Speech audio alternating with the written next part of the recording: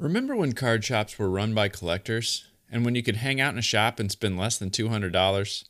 Well, Underdog Collectibles wants to bring that spirit back. Underdog's a shop run by collectors for collectors with breaks starting at just $16 per spot.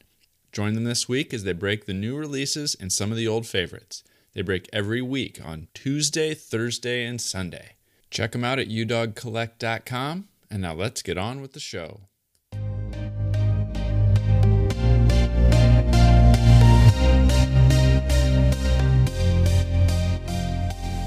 You're listening to the Wax Pack Hero Sports Card Minute, a podcast where we discuss both the hobby and business sides of collecting. I'm your host, Mike Summer, and I want to help you buy, sell, and trade your way into a collection you'll love.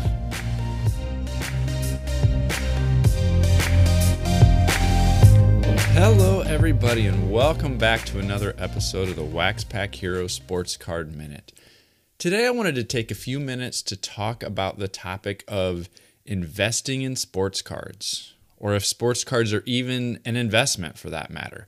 I know that some people are bored by that conversation. Other people get super excited and worked up over whether or not sports cards should or can be classified as an investment. And I've chimed in my thoughts along the way. And it's another one of those topics that I think there's a clear answer, but I don't think you have to go to extremes. And I'll explain what I mean by that in just a second. When it comes to the topic of investing in sports cards, like I said, there's strong opinions on both sides of the issue. And really, that probably isn't even a good phrase to use because there's really many angles to the topic that aren't easily bundled into an either-or scenario.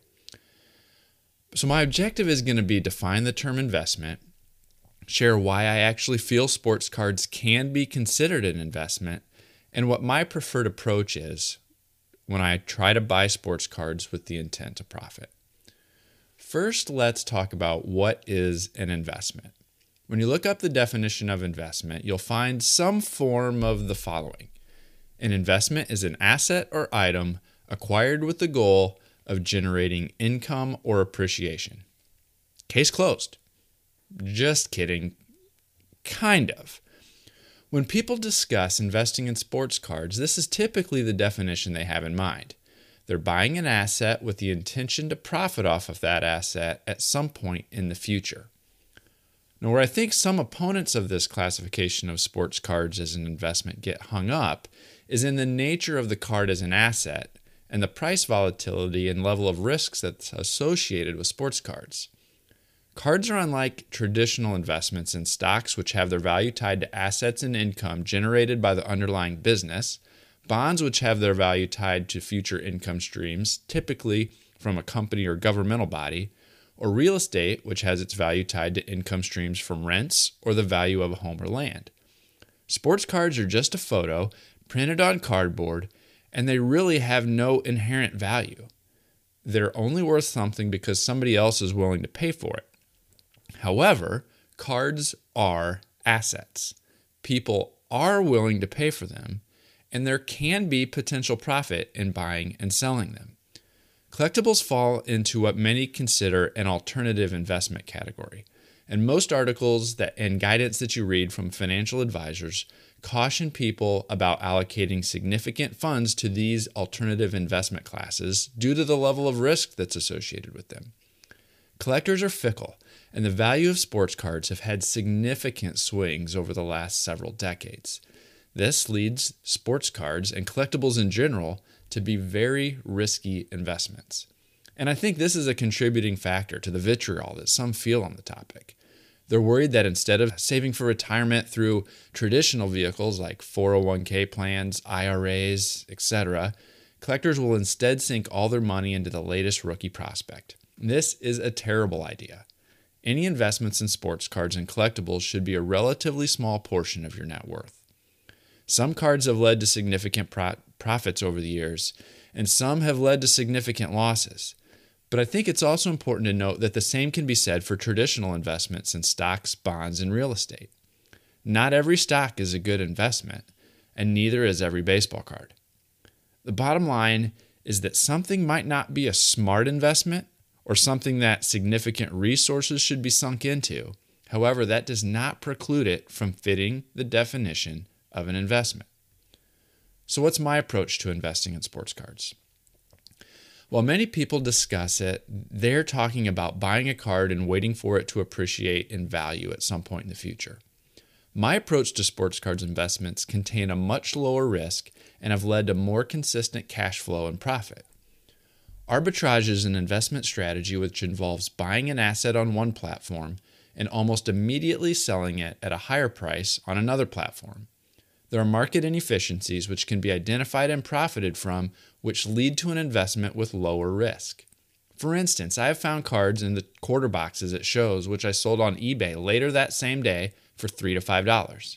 I buy collections from Facebook Marketplace for a half a cent to a penny a piece, and I begin immediately selling them on SportLots for 18 cents to a quarter each. I'm investing funds to buy this inventory, and I'm able to take advantage of the pricing inefficiency that exists between platforms to generate those returns. Now, when I share this, I often get, that's a job, not an investment. And while yes, it does take work, I would argue that there's some level of work to any investment. Whether it's researching the stocks, mutual funds, or real estate investments that you want to make prior to purchasing them, evaluating quarterly filings, or even the act of buying and selling those stocks, they all take effort if you want to do them well.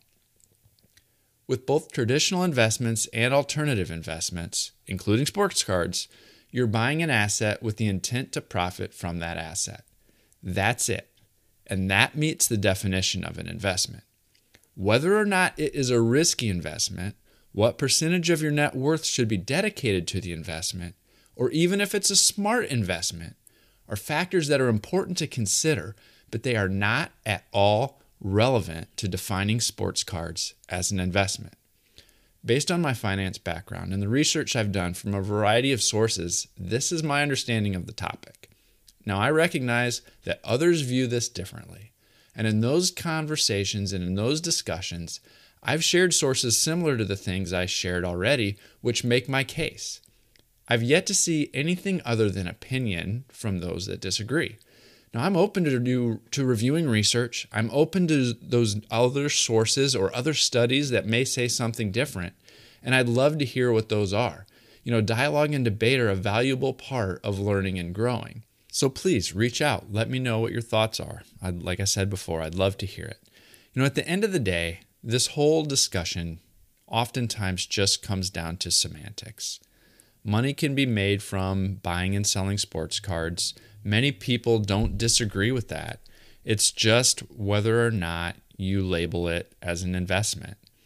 The risk is something that can't be overlooked, and that worry about some risking too much of their hard-earned money into something like sports cards is a valid concern and a valid risk, and something that everyone needs to keep in mind. But again, at the end of the day, that doesn't mean that sports cards don't fit the definition of an investment. All right, I wanted to also give a shout out to a couple people who left reviews recently on Apple Podcasts. First is from Texas Card Dude. He says, this podcast is a must if you're even thinking about selling or trading your collection. Mike's short format is a fantastic way to digest information and really makes you think. If you think you can't do it, yes, you can. And JoeBoo09 says, love listening to these. I took 20 years off from collecting, so this has been a great walk down memory lane when talking about old food issues, etc., but also helping acclimate to the current collecting environment. Thank you both for leaving those reviews. I really appreciate it, and I would appreciate it if you would leave a rating and review as well. It helps other people find the show and helps me understand what value you're getting out of it. So please take a second to leave a rating and review. I'd also love to hear directly from you. You can reach out to me on Twitter at @TheMikeSummer. You can send me an email at waxpackhero@gmail.com. And you can find me on TikTok at waxpackhero as well. That's another fun platform that I've been having a lot of fun messing around on. Well, thank you again for tuning in. I'd love to hear from you, and I'll catch you next time.